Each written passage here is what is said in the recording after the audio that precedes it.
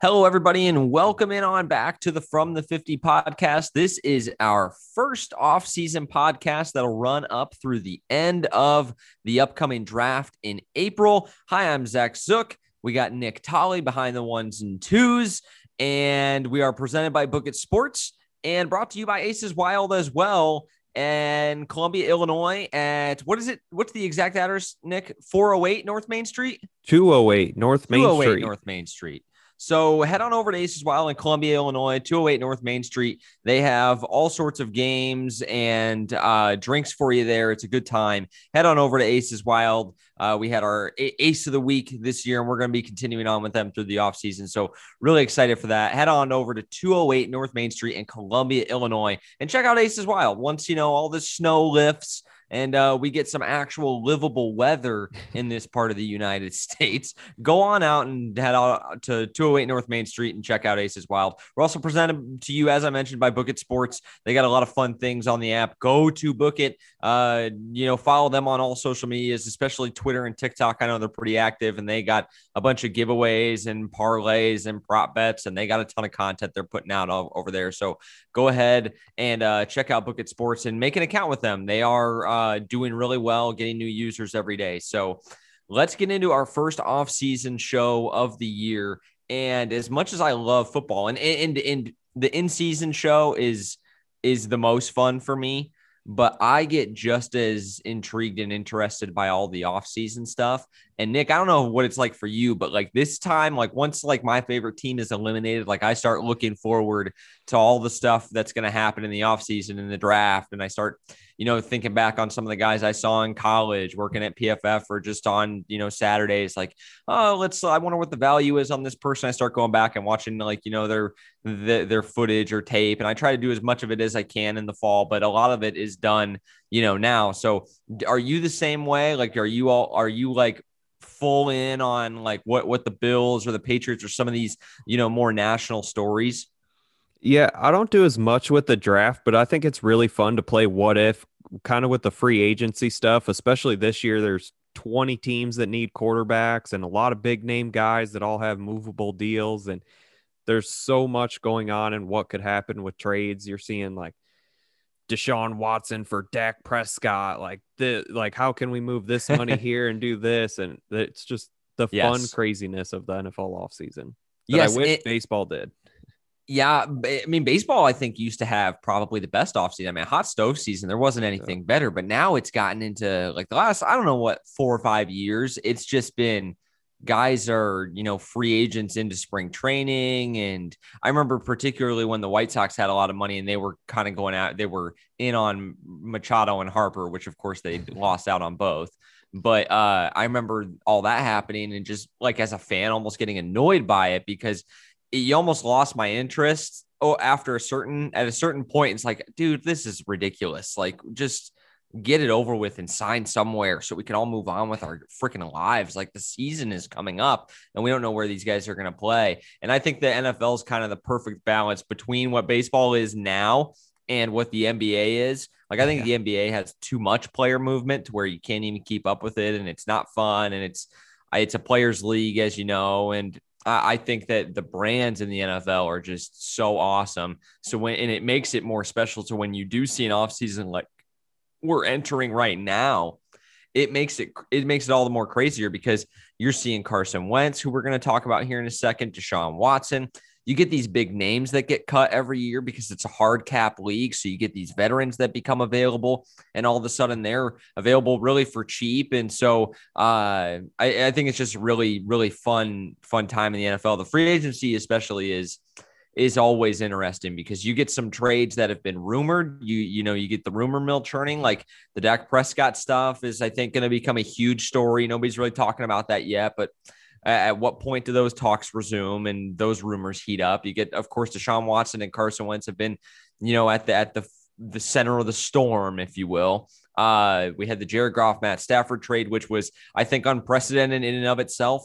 I don't remember like a QB for QB trade when both the quarterbacks had that much success. And I know Jared Goff is like kind of whatever right now, but guy was like 2 years removed from being the starting quarterback in the Super Bowl. So it's interesting, man. And I feel like this offseason, In the playoffs, I was leading the charge more of saying, temper your expectations. There's a lot of rumors. Stuff probably isn't going to happen. And then the Stafford for Goff thing, hit. And it feels like all of these trades are going to happen. And so I know that the Deshaun Watson thing is getting dragged out and it's kind of gone back and forth. So maybe we start there with the Texans and just kind of how they have just become one of the worst franchises, I think, in the NFL right now. They don't have any picks. They don't have any money, and they're shedding players left and right, and they can't even get a coach because they had to hire, and you told me this before we got on, Nick, they had to hire the Ravens passing game coordinator and wide receivers coach, David Culley. And I'm telling you, David Culley and Nick Sirianni, the Eagles guy, we're going to forget who they are.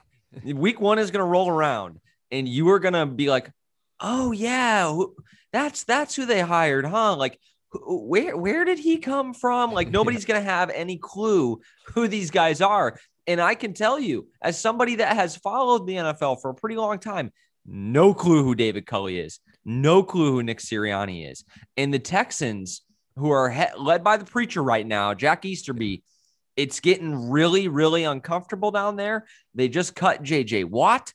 Nick, what are your thoughts on where they go? Like, it feels to me like the David Culley hire is kind of like a 2-3 year bridge guy to get them to where they want to go, to where they can hire a real coach, because no coach worth his salt was going to sign on to this dumpster fire in Houston, where you don't know who the quarterback is. The franchise guy wants out. They have no picks. They have no money. Like, why would you want to go there? So they had to reach out to the Ravens passing game coordinator to finally get the position filled. So I think eventually they're going to hire somebody else. I don't know if it'll be a Patriots guy eventually, because of course they have the Nick Caserio hire as the GM now.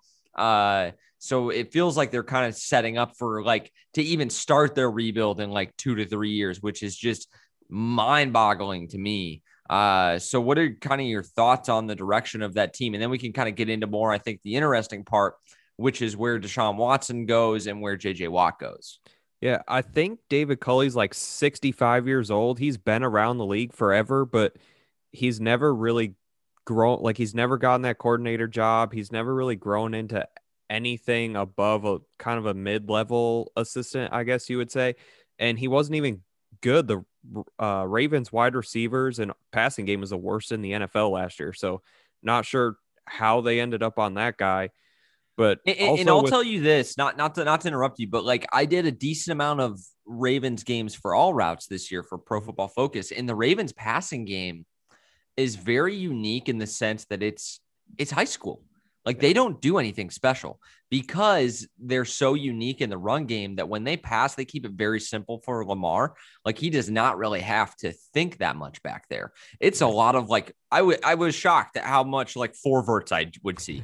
You just see them, they all just fly down the field. Or maybe they get a guy, do a deep cross or whatever. They do variations of four verts, but they do very, very simple passing concepts. I think that was their two-man routes. I mean, it's not complicated. Did they try to get the DBs to all turn around and run 25 yards downfield so Lamar can then just run straight? Scramble. That was pretty much all they had.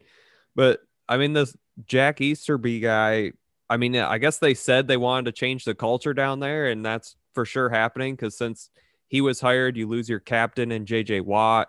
Your quarterback wants out. You lost your number one wide receiver in Deshaun Hopkins.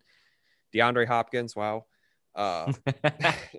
They're close enough. We'll give you a break. Yeah, their team president left. Their GM got fired. Head coach gets fired. I mean, they've really talked about cleaning house. Yeah, but here's the thing though, and the problem with the culture changes.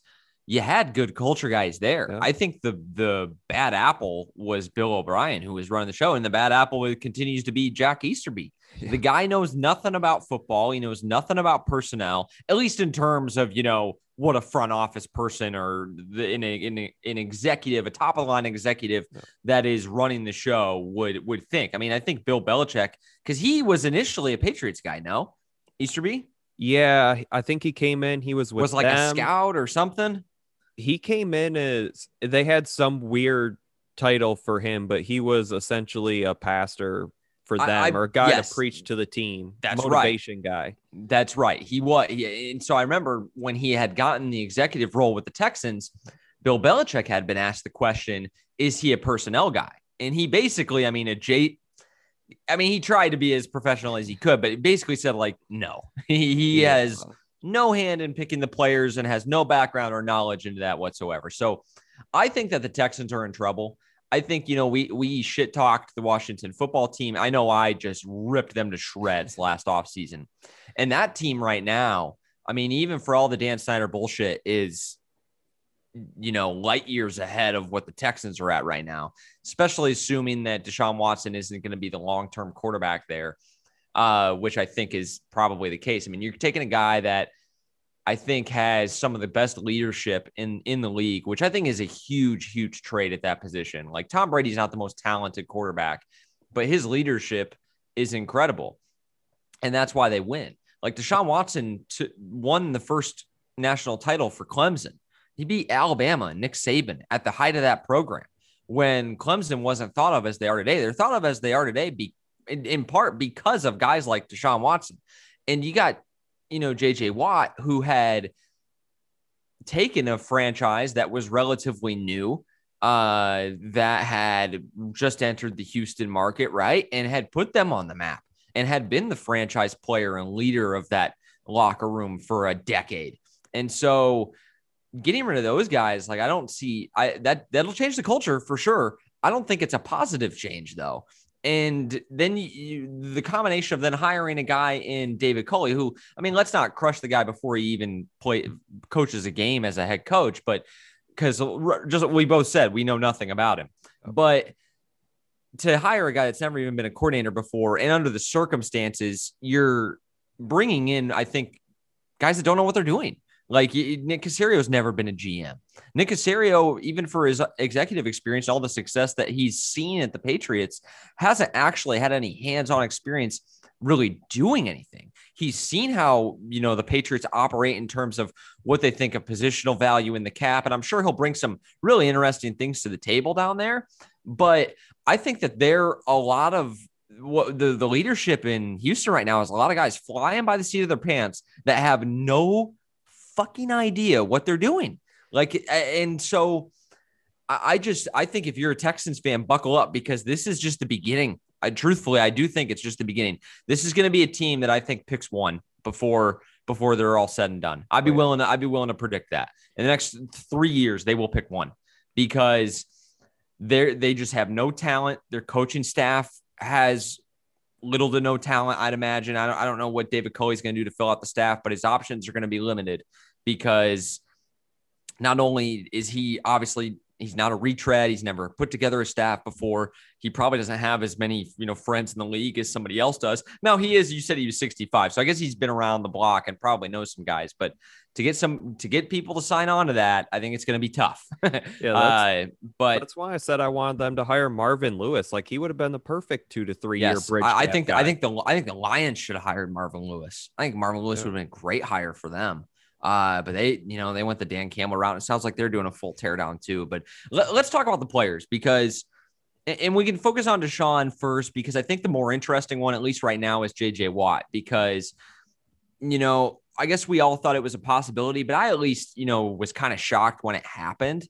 And when it started heating up, like, well, they're going to for sure cut him and go separate ways. It made sense on paper, but to not even try to trade him, I guess, or literally just to cut the asset. And, unarguably the franchise's best player. There was a story a couple months ago about it, and it just kind of floated under the radar because stuff was still happening, that they were looking to trade him or possibly release him, and that he wanted out. It was kind of when Deshaun Watson first requested his trade, and it just kind of like flew under there. So when they released him, I wasn't totally shocked. And then I think he had like a $28 million cap hit coming this year, and it was zero to release him. So I was like, well, yeah, that makes sense. So I remember looking at that, I think around the time the Deshaun stuff started and around the time that you're talking about. And I remember thinking in my head, oh, he's gone. But to still, I guess, see it just kind of surprised me, just because It is so like he has quality football left. I think he's a huge injury risk. And one of the reasons I want to talk about him is because obviously the Packers are, I think, going to be in on him. So I don't know what he wants. I don't know where he wants to go. I'd imagine he's basically going to have his choice between a couple of contenders.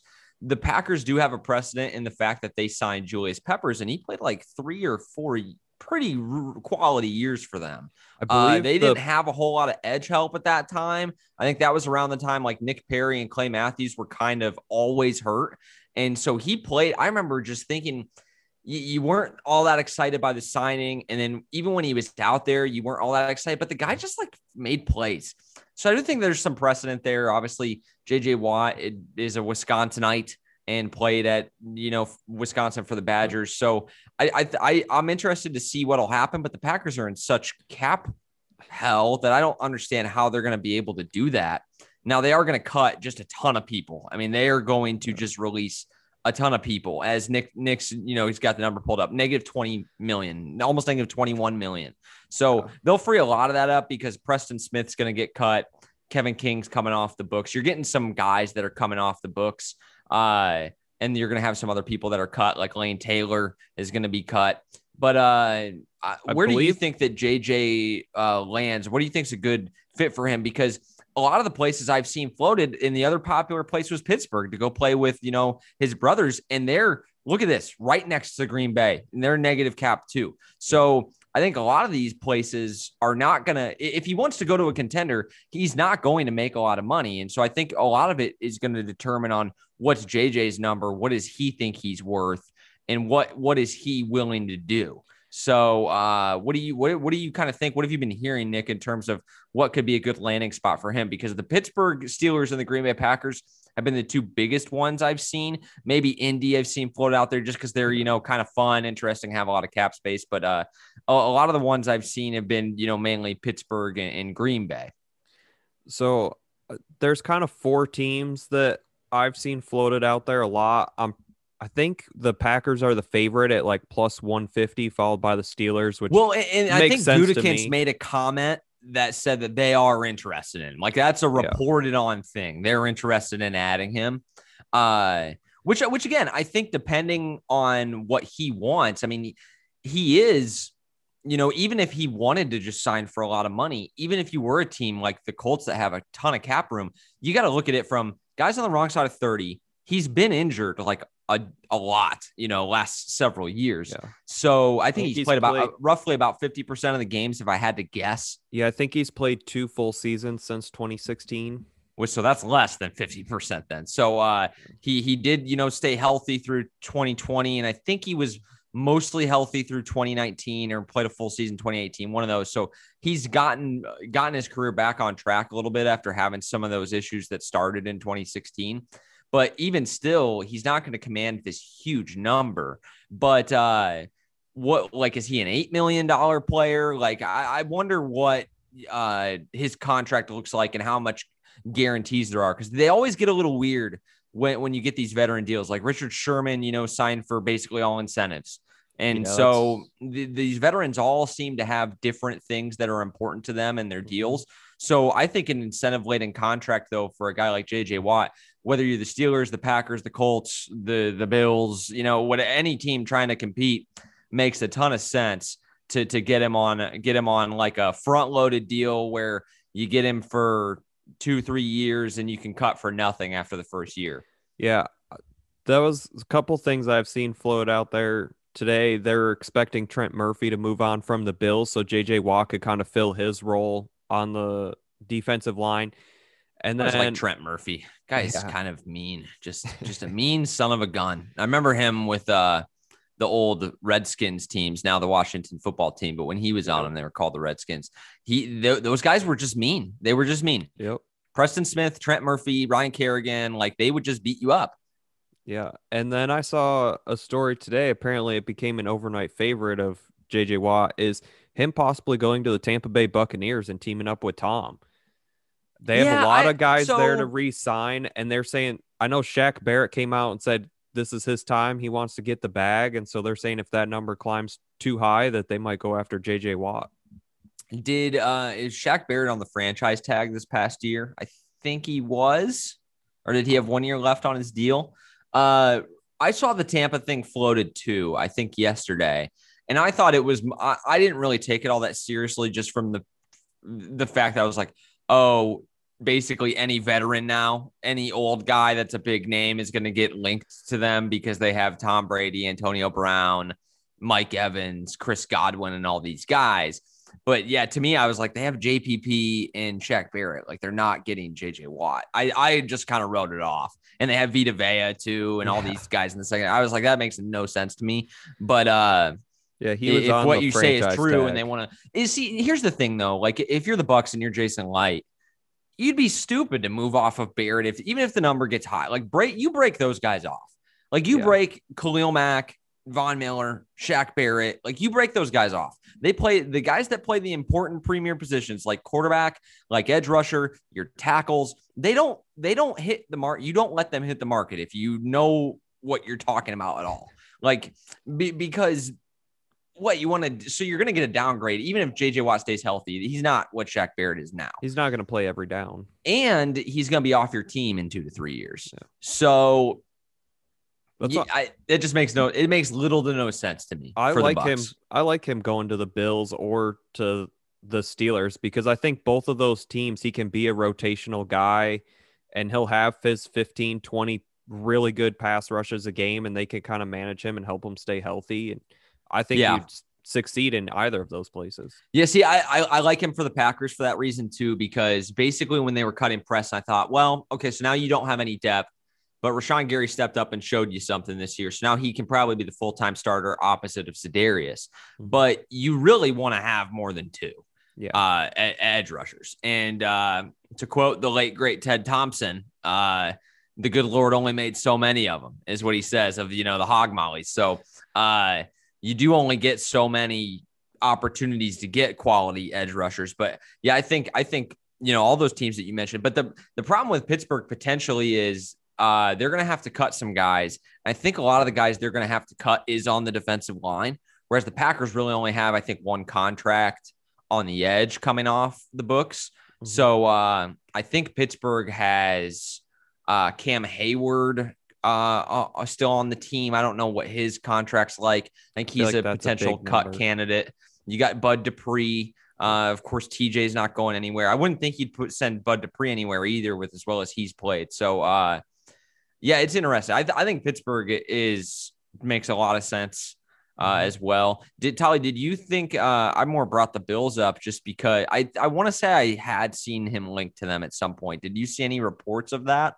Yeah, and I don't know if I didn't have time to look to see if it was a fake tweet, but I think it was a real tweet from Stefon Diggs asking JJ Watt to call him and a few other players reaching out to him. So you always love to see that. Oh yeah. So all right, well, let's wrap up the JJ Watt talk then. I'd imagine he's probably not going to sign for a little while. The league year will start. Usually it starts a month. Yeah, it starts about a month after the Super Bowl. So mid-March was when the league year will open. You'll get deals before then. Like Carson Wentz is going to get traded before then, most likely. You'll get guys that sign in principle like a week or 2 before. So about start of March is when free agency starts heating up. And what's interesting, though, this year and why I think it could be a little bit different is because typically a lot of these deals get done at the Combine in February, which obviously they're not having this year. So that is when a lot of these GMs talk and these deals go down there. So, or they get worked out, the majority of it gets worked out at the Combine, and then you complete the deals over the phone in the next couple of weeks after you take stock of everything. But a lot of business gets done at the Combine. So I wonder how that will affect kind of the free agent market and if guys get picked up as quickly as they would have in other years. And we'll talk about this when we get to the cap. So maybe I'll just save it for then. But it's going to be just a different year because the cap's going down. So with that, let's talk about Deshaun. Then we can get on to Carson and then the cap stuff. But I had seen, and you had sent me the tweet that there's somebody reporting that he might stay in Houston now. and sit out the first 10 weeks of the season until he has to report to get an accrued season. Yes. I think it's a possibility. I still think it's highly unlikely. I mean, that would be so weird. Like, you have a guy. So then what do the Texans do? You roll into the year with a backup quarterback. Like, again, I mean, it's the Texans right now, so it's getting really weird down there. Nothing would, I guess, totally surprise me, but I just don't know how you don't trade Deshaun well before the draft, because once the draft passes, your suitors and potential landing spots for him and the competition and the price, it's going to go way down, because you're not going to have nearly as much competition for him, because these teams are going to either draft somebody or sign somebody else. So I don't know what the Texans are thinking. I know that they don't want to trade him, I guess, but like I mean, he's not the quarterback of the future at this point, right? Like, he's not staying long term.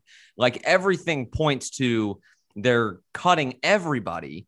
Like, and even if at this point, even if you did keep him, I'm of the opinion, if I was just dropped into this Texans situation, I'd probably trade him too, because what is the point? The team is going to be terrible at least 2 to 3 years, and your coach is awful. You're like, so what? Maybe he carries the coach to like a couple of division titles and playoff berths at 9-7 and 10-6, and you get bounced by the Chiefs or whoever is good out of the AFC that year. Like, in the first round, like, you're not truly building anything there. Like, and then he's going to be in his 30s by the time you maybe have a chance to get good. Like, that just makes no sense to hold on to him at this point after you've cut JJ, you've traded DeAndre Hopkins, you have no picks, you have no money to help him. Like, it makes no sense to keep him.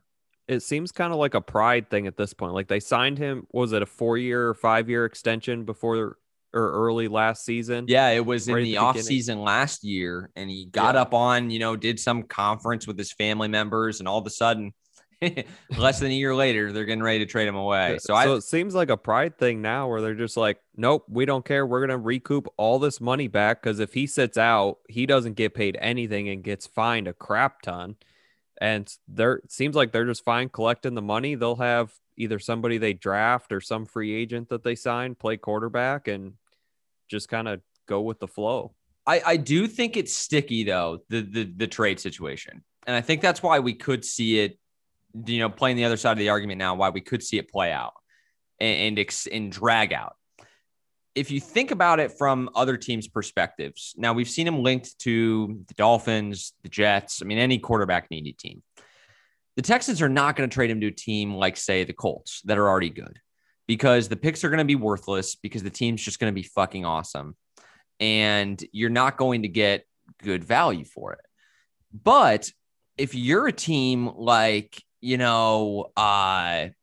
a really bad team, you're not going to, why do you want to trade for Deshaun Watson, who's in his mid-20s, when potentially you're not going to be ready to win? Like, let's say, take the Lions, for example, who are doing a full teardown themselves. Now they have Jared Goff, but let's just pretend for a second that they don't have Jared Goff. If you're a team like that, why would you want to trade for Watson when the rest of your team is really bad and you don't know if you're going to be able to field anything around him for the next couple of years? Because the moment you trade for Watson, you're giving up your picks. You're also taking on his contract. So you're not going to have money to build the team around him in free agency, because you're going to be handicapped by his contract. And you're not going to be able to get cheap controllable assets because you're giving up all your first round picks. So I do think it's a really tricky situation, because if you're a rebuilding team, it's tough to, I think, make that trade and pull that trigger, because the second you do, you significantly impede yourself from drastically improving the roster, because how you win Super Bowls is hitting on draft picks. I mean, that's always been how it works. Like the Saints hit on all those draft picks. Boom, they're instantly back into contention as like the 1 or 2 seed every season. They hit on Marshawn Lattimore, the safety Marcus Williams, they got Michael Thomas, they got Alvin Kamara. That was like all within like a year or two of each other. And just like that, boom, they're just amazing. Like the 49ers too. They had a lot of high picks, but like Fred Warner in the 3rd round. Ahkello Witherspoon was like an undrafted free agent off the street. Jaquiski Tart. Like, they got guys like that and then supplemented with guys in free agency that weren't even necessarily expensive players, like Kyle Juszczyk. I read that signing and I like didn't even read it. Went on to the next one. But that stuff that's how you build your team to contend and win championships. And if you trade for Deshaun Watson, you don't really have the ability to do that. So in my mind, there's really only two places that he can go, and it's Miami and the Jets. And the reason for that is because they both have a lot of picks, and because you can get a third pick or the second pick in this draft. And if you're the Texans, you can immediately draft your next quarterback. And so I think that makes the most sense because those two teams who have more picks and are more, maybe it'll be easier. I think it'll be easier for them since they have both picks and money to absorb the pitfalls of acquiring a player like Deshaun Watson. It'll be easier for those teams to do it than some other teams, especially some contenders. And if you're the Texans, you're getting better value. Like if I know we talked like 4 first-round picks, that ain't happening, man. It ain't happening. You're going to get maybe like if you trade to Miami, you're going to get like their third you're going to get their first round pick this year. So the number 3 overall, and then you're going to get like their first next year and maybe another player or two and a couple mid-round picks. But like, it's simply not going to happen. Like they're not going to get first round picks for 3 to 4 years because no team would do that. You're not going to be able to get any good players then for half a decade. And that's just not something anybody's going to sign up for. The Dolphins would be the best because don't they have like 3 first-round picks this year? So, I mean, if you could theoretically I think that's the best all of those, then like that's... I think New York works, but I think Miami's the better fit because if you're Miami, you could trade 2 of your first this year and a first next year. You still get a first-round pick this year. You're literally missing out on 1 year of first-round picks then. And so if you're the Dolphins, who already have a really good defense, and they have some interesting pieces. Like they're not totally, terrible. Like they probably should have made the playoffs this year. So like that team makes a lot more sense to me than say a Jets team who just has like the worst roster ever. Now, GM Joe Douglas, I think is really good. And I think he's going to turn them around, but they don't have as many picks as the Dolphins. And so it would be a little bit harder for them to then build the team around Deshaun if they have to give up like the 2nd overall pick. Now that's like, the thing about the cost of doing business, yeah, Deshaun is better than whoever you're going to take in the second overall. But like, it's like I could give up multiple first round picks and players for Deshaun Watson, or I could keep everything I have and take the second best quarterback off the board at number 2 and build around him. Like if I like Zach Wilson or Justin Fields or Trey Lance, I'm just going to pick them. So I think the Dolphins thing makes the most sense, especially you're getting a team that's in its own head that does not want to miss again. They know they swung and they should have taken Herbert and they didn't. And they built all this stuff up and they drafted the wrong guy. And so I think that a team like the Dolphins would be more willing to play ball with you because a proven commodity that's an elite top 10 quarterback like Deshaun makes a lot more sense to a team like that would love to get a sure thing behind under center. Yeah, for sure. So let's talk about the Carson Wentz deal, and then we'll move on to free agency and wrap up the show. The Carson Wentz rumors have been quiet since Schefter dropped the bomb that he was going to be traded as soon as this week, in quotes. It felt a little clickbaity there from Adam. Not saying his sourcing was wrong. I'm sure that's what he was told. But I think that what had happened was the Philadelphia Eagles leaked that to Schefter because they wanted people to start making serious offers because I think they'd like to ideally move him ASAP. But clearly they haven't been offered anywhere in the ballpark of what they want for him. So I know there's been some different trades. Tully, do you want to tell me the trade that you thought the Bears had offered? Yeah, and I think this might have been around the time when they said that deal was going to be done in the week. So maybe that it was because I've heard that the Eagles you can get whatever information you want from them, that they leak everything, and the Bears got scared off and pulled it. But the Bears essentially offered their first round pick, which is 20th this year, Tariq Cohen and Nick Foles for Carson Wentz. Do they have their first round pick this year? The Eagles? No, the Bears. Do they still have it? Yeah. I know they haven't had a first round pick for the last 2 years because of the Mack trade. Yeah, it's 20th overall. So they do have the 20th overall pick. Yep. See, if I'm the Eagles, I'd say, dude, tell it to me walking. Like, no way am I taking that deal. Yeah, I would. You would take that deal if you're the Eagles. Yes. And why? Because I think you're getting a quarterback that literally can't play. I'd quite literally rather draft somebody in the 5th round than take Nick Foles. I don't think Nick Foles really matters. I think that's just a money swap type thing. Yeah. But you're picking 6 overall. So you can there's a possibility that you can draft one of these top 4 quarterbacks at 6 overall. If you like any of them, then you have 20 overall too. You can start looking at rebuilding your offensive line and start there. You have Tariq Cohen and Miles Sanders then in your backfield. Like, you have some okay wide receivers. They're also talking about dealing Zach Ertz, so you can get some more capital there. Yes, which maybe that you feels trade like him it's definitely for your quarterback. Happening. That feels like the Ertz thing is definitely happening. That's one of the rumors that's too, why I drafted Dallas Goedert in our Dynasty League 2 years ago, because I knew that was going to happen eventually. The Colts apparently were looking at a package of Ertz and Wentz. Really? Now that's now we're talking. That is some juicy stuff. But the Bears offer to me, and why I wouldn't take it, is because Foles to me is nothing. Like you said, it's like a money swap. Yeah. If he's taking any meaningful snaps under center for me, I've already lost the trade. But Tariq Cohen is also coming off season-ending ACL surgery. So, yeah, I think he's an interesting gadget guy, but I feel like I can get Tariq Cohen in like the 4th round of this year's draft. I mean, no offense to Tariq Cohen, but like he's a scat back. And yeah, he's an interesting gadget piece to me. And he's an all right runner. I think he's an intriguing player, but he's by no means some elite, guy that's going to put you over the top. Like he's a guy that I think is a dime a dozen in free agency. Like you get, the Tariq Cohens, the Dion Lewises, all these guys hit the market often. So to me, that's basically not worthless, but it's not worth anywhere close to what I want for Carson Wentz. And the 20th overall pick to me is not enough.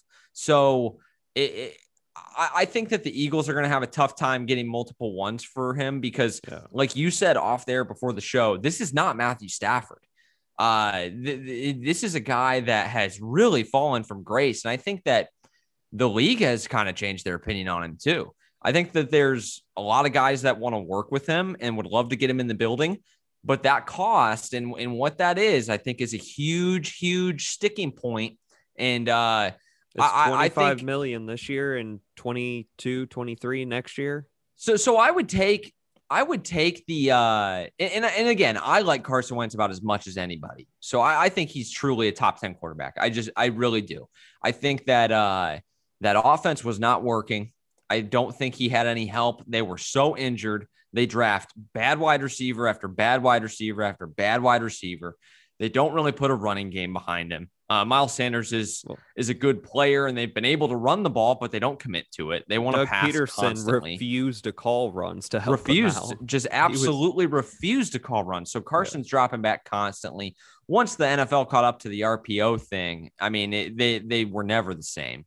And I don't think it was really all his fault. Even when I watch him play, like, yeah, he's got what's going to happen now is you've worked some bad habits into him. Doug has, like, he's got hero ball syndrome. Yeah. Like, and you're going to have to coach that out of him. But how do you coach that out of him? Run the ball 20 times, or play some defense, win a game scoring 20 points. Yeah, just watching him was so frustrating. He just stand back there and just hold on to the ball forever. Yes. And it's like, dude, like roll out, throw it away, do something. Yes, and he's not absolved of all. He's not absolved of all the blame, and I think he's actually been immature in some of the way he's handled this.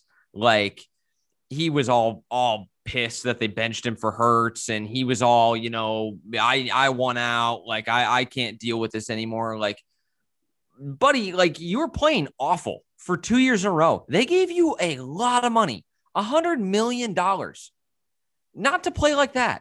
Like they're like, this is like real life.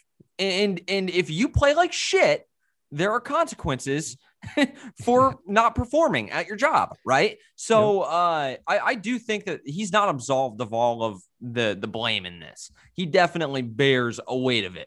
And I think the most concerning thing is not the on the field struggles to me is like, what's the makeup? What is his makeup? What is his mental toughness like? Because he has gone into a shell. and he's afraid to take shots now. I mean, we used to see him run around like Patrick Mahomes and slinging it all over the place. And like you mentioned, he doesn't move. He just stands there and holds the football.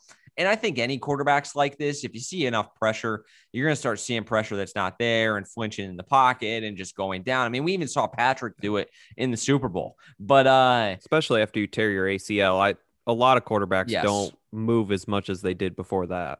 So I do think that there's that, but I think like if I'm the Eagles, I think it's more like I would like a first round pick and ideally, you'd like that pick to be as high as you want. But let's say in this scenario, it's the Bears at 20th overall. If I have to do the Nick Foles thing to make the money work, fine. But I basically want your first round pick. Instead of Tariq Cohen, I need like a good defensive player. I need like Roquan Smith, or I need Eddie Jackson, or I need Jalen Johnson. That's who I need. Like I don't want Tariq Cohen, some backup running back coming off of ACL surgery. I mean, I hate to say it, and I don't want to diminish him because he's more than that, but that is really what he is. I mean, David Montgomery is the future of the backfield in Chicago. Yeah. So, and Miles Sanders is the future of the backfield in Philadelphia. So, like trading for like a running back too. I mean, that has about as little value of any position in modern day NFL football. So like, give me assets that I can use back, and we don't have to play around with the multiple ones. Like I'll take, what was Jalen Johnson, the third round pick last year? Like I'll take him and take your first this year, and I'll take Foles to make the money work. But like, give me somebody that I can use back. So I think that's kind of where I'm at with the Eagles thing. I don't think he's going to get multiple ones though. Unless they do a package thing for Ertz, maybe. And that's really interesting because if you put him back with Frank Reich, I would love to see that, as a fan. Hope it happens, but I think that's their best option because trading with the Bears, that's in conference. They're not going to give up 2 ones or anything. Like that's not going to be your best value deal. And you're thinking about a Bears team that hasn't picked in the first round in a couple years. That's been struggling. They went 12-4, but then it's been 8-8 the last 2 years. And Ryan Pace and Matt Nagy are both, quite literally coaching for their jobs. Probably should have been fired this year. Also, like, do the McCaskies and the executives and the powers that be in Hallis Hall let them make a trade or a decision of that magnitude when they clearly don't trust them? They're on lame duck contracts. Like, to let them trade all these assets to acquire Carson Wentz would be maybe one of the dumbest things in the history of the franchise. So, and from the Eagles' perspective, you're right. Like if he goes and has a ton of success in Indianapolis, like, yeah, that still sucks and it's going to hurt, but it hurts a lot less when you don't have to play him every year. So I think the thing that you have to come to the conclusion of in Philly is, if you're the front office and you're considering trading him, is, do we think he's done? Like, are we over him? Do we think we can fix it? Because if you think that there's even the slightest chance you can fix it, you got to keep him because of the money you've already paid him. And because of how bad it's going to make you look if he goes and has success somewhere else. But if they're just over him and over the antics and stuff, yeah, maybe somebody else can fix him, but that's not a risk we're willing to take anymore. We're going to get Jalen Hurts in there. We're going to maybe draft another guy, sign a guy. I think that's fine. And then you trade him to the Colts. Ideally, if I'm the Eagles, I don't want to trade him to the Colts, but you trade him to the Colts and get some picks back. Get a couple players back. I think that's a win-win situation potentially. So let's move on to the free agency, and we'll just briefly touch on this, and we'll get more into this as the weeks go on, and we'll talk about specific guys. We're not going to really talk specific players that are going to be cut or free agents entering this year. There's a bunch of them. I've already looked. There's a lot of really intriguing guys, but let's just talk about the teams for now. You got the Jacksonville Jags, who have about $75 million in cap space. And we should clarify this. This is under the assumption we're using SpotTrack's numbers, and that's under the assumption of what, a $785 million cap, Nick? Yeah, 185 is what that's they're assuming. About $15 million less than it was last year. It'll be the first time the cap has gone down in NFL history. So assuming a $185 million cap, the Jags have $74 million in cap space. Jets right on their heels with $72 million in cap space. You got the Colts with $69 million in cap space. Nice. We got the Patriots that I think are one of the more interesting teams with $64 million in cap space. That's a team that has never seemingly had a whole lot of cap space. Last year they signed Stephon Gilmore, and we saw how that worked out. Now they're talking about trading him this offseason. Yes, which I think honestly probably isn't the worst move. No. I think Bills always trade a guy a year too early, and he gets a lot of value for those guys. He does. So Look at I think Malcolm Butler. they're a team to watch out for because they had 5, I think, defensive starters opt out this year. So they're gonna have all those guys coming back. Think of that as additions to your team. Including and he told their contract a year. Yeah, their two number one safeties were out this year. So Patrick Chung and McCourty are huge for their defense. So the bummer about at least Patrick Chung is I think he's kind of old. But I mean, you can't underestimate a year off to the body, like how much better they're going to feel. Now especially it'll that position. By week 8 or week 16, like after a year on it, you'll be back to where you were. But like we saw what a year off did for Rob. He played every game this year. And that's something that he even said in his post-game interviews at the Super Bowl meant a lot to him. More than anything else, it meant a lot to him that he started every game they played. So, especially for these defensive guys that just get hit. And by the time they turn 30, they're out of the league. Like a year off for, I think Hightower was one, Chung was one, McCourty was one. I forget the other two. I want to say they had like a D lineman, an edge guy opt out. Yeah, and then I think one of them was Jason McCourty. Who we'll see if he's back. I think he's even older than Devin, right? They're twins. They're the same age. They are twins? Okay. Yeah, I don't know why Jason's I always think Jason's nearly much older. As good because he's not as good as Devin is. Maybe he hasn't aged as gracefully as Devin McCourty. But the Patriots are an interesting team to me because think of it as though you're getting 4 or 5 starters back anyways. Like you're getting 4 or 5 starters already signed. Think about that in free agency because since they didn't play, their contract tolls over, like I mentioned. So you get another year of control out of them. So yeah, this year sucked, but you're kind of set up now. So you have those guys coming back and now you got $64 million to spend. So you want to trade for Jimmy? Go for it. You want to make a run at Deshaun? Go for it. Like they got a lot of space to play around with here, and they're going to pick about the highest they've picked in a long time. So the Patriots are really interesting to me. Obviously, the Jags are going to just sign a slew of players, I'd imagine, with Urban Meyer coming back. I mean, I saw, maybe we should touch on this. Urban Meyer hired the guy, the racist strength coach from Iowa onto his staff. Did you see that report? Yeah, and then he resigned. I saw one of the titles of part of my takes episode was Urban Meyer is Urban Meyer. So no secret, I don't really like the guy, but he's going to have a ton of picks and a ton of space. They're going to build that thing around Trevor Lawrence. It'll be interesting to see who they bring in because Urban knows the college game, but they're going to have to sign a lot of free agents. How up to date is he on guys that are going to be on the open market this year that he can maybe get? Denver is a potential Deshaun Watson landing place. They're 6th in the NFL in cap space for the 2021 year at $36 million. I've heard, I think that'd be a great landing spot for Deshaun. That's a team in Vic Fangio that's got some guys coming back off injury, AJ Bouye, Chris Harris, Bradley Chubb. So they already have all the pieces on offense. I mean, they drafted everybody known to man. So they got Jerry Jeudy. Courtland Sutton will be coming back off injury. You get drafted KJ Hamler in the mid rounds out of Penn State. And then you got Philip Lindsay and Melvin Gordon there. So and Garrett Bowles all of a sudden went from like 0 to hero. So you have a stonewall left tackle too. So I think that's a really interesting potential landing spot for Deshaun that I've seen floated out there. You go down now to the bottom of the list, Nick. We'll skip these teams in the middle here. And the New Orleans Saints, if the cap is $185 million next year, are going to be negative $70 million in cap space. And I know we talked about this briefly last week on midweek, and I was like, I wonder what that's going to look like when Drew Brees retires. Like what are those numbers going to look like? But I then realized Drew Brees does not even make that much money in terms of at least elite quarterbacks. It's not as though you're trimming 40 of the 70 million off immediately. His cap hit, I think, was only like 15, 20 million. Well, I don't know if they've updated it since, but I think it was this weekend. He got rid of basically his entire contract. He's at the league minimum for veterans right now. He already reworked his deal. He's down. Okay. Like he's retired. He's done. So I'd imagine that this, in just knowing Spotrac, I think that this probably is updated. Yeah.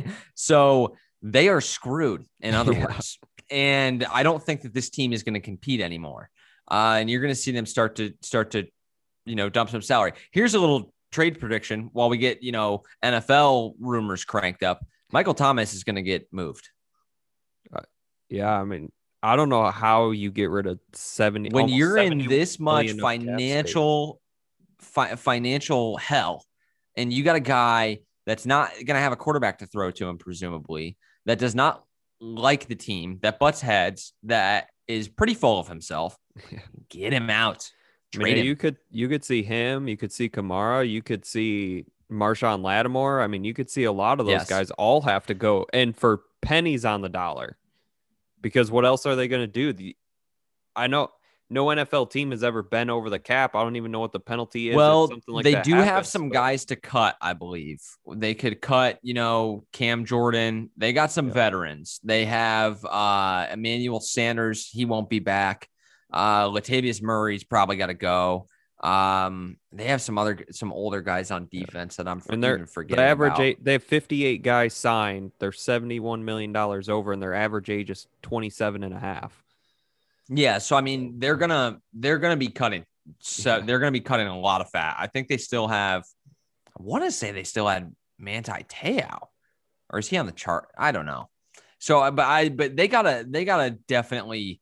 That team is gonna look so much different next year than it does right now. So I'm just like a little preview. The Saints, as you know it, are done. They are done. Whether Drew comes back or not. And I think their best option is if he doesn't come back. Because if he does come back, I can tell you with confidence, they will not be making the postseason. No chance. So I don't think they really have much of a chance anyways.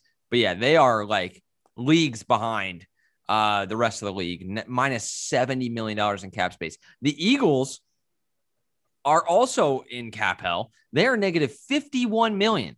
Which is why they're going to try to move Carson. They're going to try to move Zach Ertz. Like you mentioned, they're probably going to get rid of Lane Taylor, Jason Peters, like some of these old linemen that they have, these defenders. They're going to have to get rid of them. Oh, a couple of veteran guys that just popped into my mind. I was thinking Malcolm Jenkins because he was on the that Eagles Super Bowl team. But he's going to be a guy that the Saints will get rid of. Jack Rabbit Jenkins, they'll get rid of him. I just saw. So he's at 11 million. Jared Cook has 8 million. Yeah. Quan Alexander's at 13 million. All those guys are gone. Mm-hmm. And like, especially Jared Cook, they drafted Adam Troutman, I think, second round last year. Like, yeah, those guys are all going to be gone. So the Eagles, too, are a team that's just in a ton of trouble. The Rams are going to have to rework some guys. Like they're negative 34 million. They're third lowest cap space. And you get teams like the Falcons, Chiefs, Packers, Steelers, Raiders. And I think that to be in negative cap space, especially with this cap going down, isn't necessarily a bad thing, right? I mean, you don't want to be negative 70 million like the Saints are. Yeah. But the Chiefs being negative 21 million in cash, like that's to be expected. They have really good players. Like you got to pay Tyreek Hill. You got to pay Mitchell Schwartz and Eric Fisher and Patrick Mahomes. Like you have to pay Travis Kelce. Like that just comes with the territory. Like you have Tyrann Mathieu on your team. Like, yes, you're not going to have a lot of money. So they can cut Sammy Watkins and that gets rid of most of that. Yes. But there's a difference to me that like the Steelers being negative, the Packers, the Chiefs, the Rams being negative, than like the Falcons being negative 23 million or the Lions being negative 1 million, the Giants being negative 1 million. Like there's a huge difference between that or like the Raiders being negative 13 million. How the fuck are the Atlanta Falcons negative $23 million in cap space? Julio and Matt Ryan. But like, that's why I also like that they have the number of people that are signed under contract on here. Like the Falcons, negative 23 million, only 42 players. Yeah, the Packers are at almost negative 21 million. They have 61 guys signed. There's guys that they have to cut before next year. Right. The Falcons don't even have a full roster. Yes. Yeah, you're tied. So that's where like that. You'll hear a lot of times in articles they talk about your top 51, like your top 51 contracts, and so there is a huge difference. Like you said, Nick, the Packers have like 20 more players under contract right now. So like for the Falcons, like you're paying Julio, you're paying Matt Ryan, but when you start doing the math on cap hits and stuff, I think you'd be shocked to learn like it does take up a lot of cap space. That's probably like only a fifth of your cap space. Like where is the rest of that going? because they don't have any good players. Like they have, Are they paying who's the Todd middle Gurley? linebacker? I love the middle linebacker. Dion something. Yes. Anyways, but they for teams like that, and for teams like the Lions who are negative cap space, for teams like the Raiders who are negative 13 million, like who are you paying? Because like you have Derek Carr, you have Darren Waller, Josh Jacobs is your best player. He's on a rookie contract. Max Crosby, one of your best edge rushers, rookie contract. Ruggs, Cleveland Ferrell, rookie contracts. The Lions are because they've got 20 million in dead cap space. Like, yes, the Rams are good. They're 34 under. They have $30 million in dead cap space. Like, that's just signing dumb contracts. Yes. Yeah. And that's part of it too. Like for the Rams, like that dead cap, I'm sure a lot of that's tied to Jared Goff and Todd Gurley. I mean, it just absolutely devastates you when you extend the wrong guy.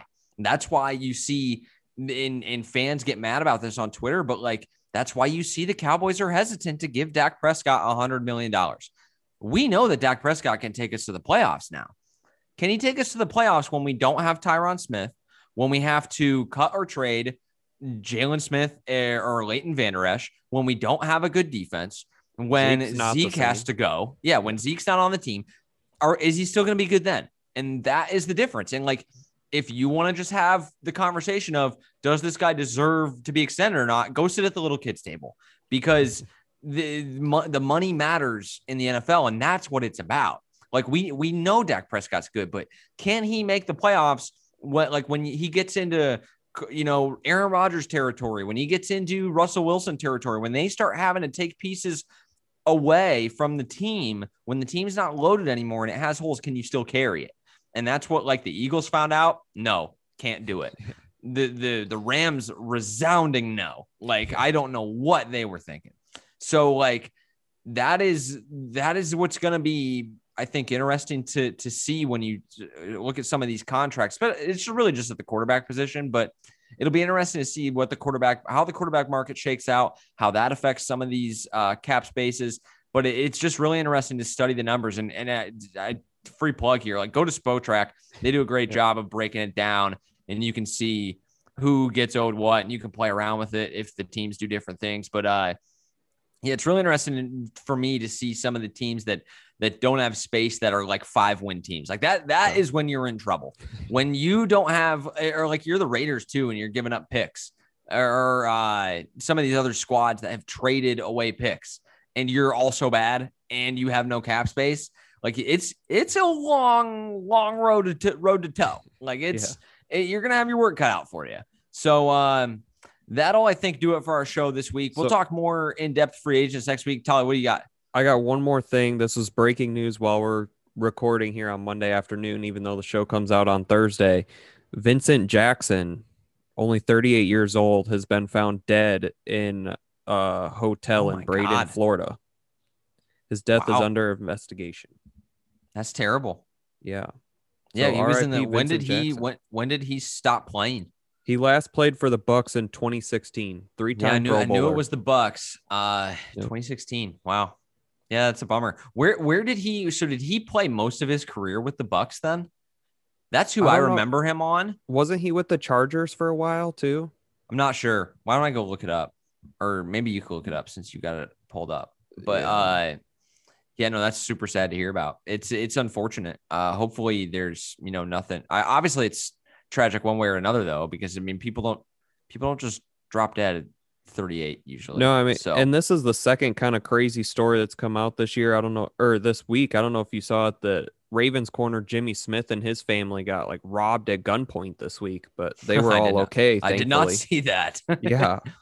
At least it wasn't a situation. What was the NFL player that had his wife came in and held him at gunpoint while he was like messing around with some other girl, but his brother was there too. Oh, I don't know. I know the other tragic stories. It was kind of hilarious because basically not only was the guy cheating, he was like, weird crap with his brother. Yes. Do you know who it was? I do not remember the guy's name. Really, you always think about the Sean Taylor story of him, coming home, someone broke into his house and tragically took his life. But Vincent Jackson was drafted in the second round, 2005, by the San Diego Chargers. Played for them with them for 6 years, and then 4 years with the Bucks. Yeah, and he was, especially early on in his career, like just you didn't see guys that were as smooth as he was athletically, that had the height that he had. 11 years in the league, him so deadly. Yeah, 11 years in the league, he had over 9,000 yards and 57 touchdowns. So. Yeah, I mean the touchdown numbers alone is crazy, and that's what he kind of redefined the red zone threat, right? Yeah. Like you had guys that were red zone threats, and he was one of, if not the best. Like if you're gonna run a goal line fade, that's probably the guy you want to run it to. So yeah, no, that's a huge bummer. And thank you, Tolly, for ending the show on such a downer. Yeah, I'm sorry. But that'll do it for us this week. Be sure to check us out. Rate us on iTunes or Spotify or wherever you listen to podcasts. Be sure to rate us, give us a 5-star review. That really helps us. And go on over to check out, if you do check out Aces Wild, if you do create something on Book It, tweet Trent Adia, or I don't know what you call it. You don't tweet on Book It. You book it. Send him a Book It, and let him know that the From the 50 guys got you on. So that helps us out. TJ kind of broke this on Brews, if you listen to that on Monday. So I'll break I did not. No, it's coming out on Tuesday, I guess. It'll come out tomorrow. Okay. We're recording this. But From the 50 website being launched March 12th. Right time for the new year. And Nick has a really cute picture on there. So go and check out Nick in a button-down shirt. First and only time I have seen him in a button-down shirt. So that should be reason enough for you to check out the website. I think this might be even breaking news to you. We have a voicemail line for From the 50. Very cool. Separate from the Brews show. I was going to say, we had the voicemail line for Brews, and we had gotten some football voicemails in the past, but we have our very own From the 50 number. So call in, text in, whatever you want. It's 904-990-FT50. So you can text into that, right? You can text. You can text in that. So repeat the number again, since I freaking talked over you yet again. And I'll leave out the FT for people if they can't figure that out. It's the number's 904-990-3850. Call in, text in, whatever you want. So that'll be fun. Tell us how much we suck. Tell us how big idiots we are, and give us if you want to text in, give us some topics to talk about. Yeah, because obviously it's the off season, so we can kind of go wherever you guys want. So be sure to text in or leave a voicemail, and definitely rate us on iTunes. So that definitely helps. So for the rest of the From the 50 crew, for Nick Tolley, I'm Zach Zook. We will see you guys next week.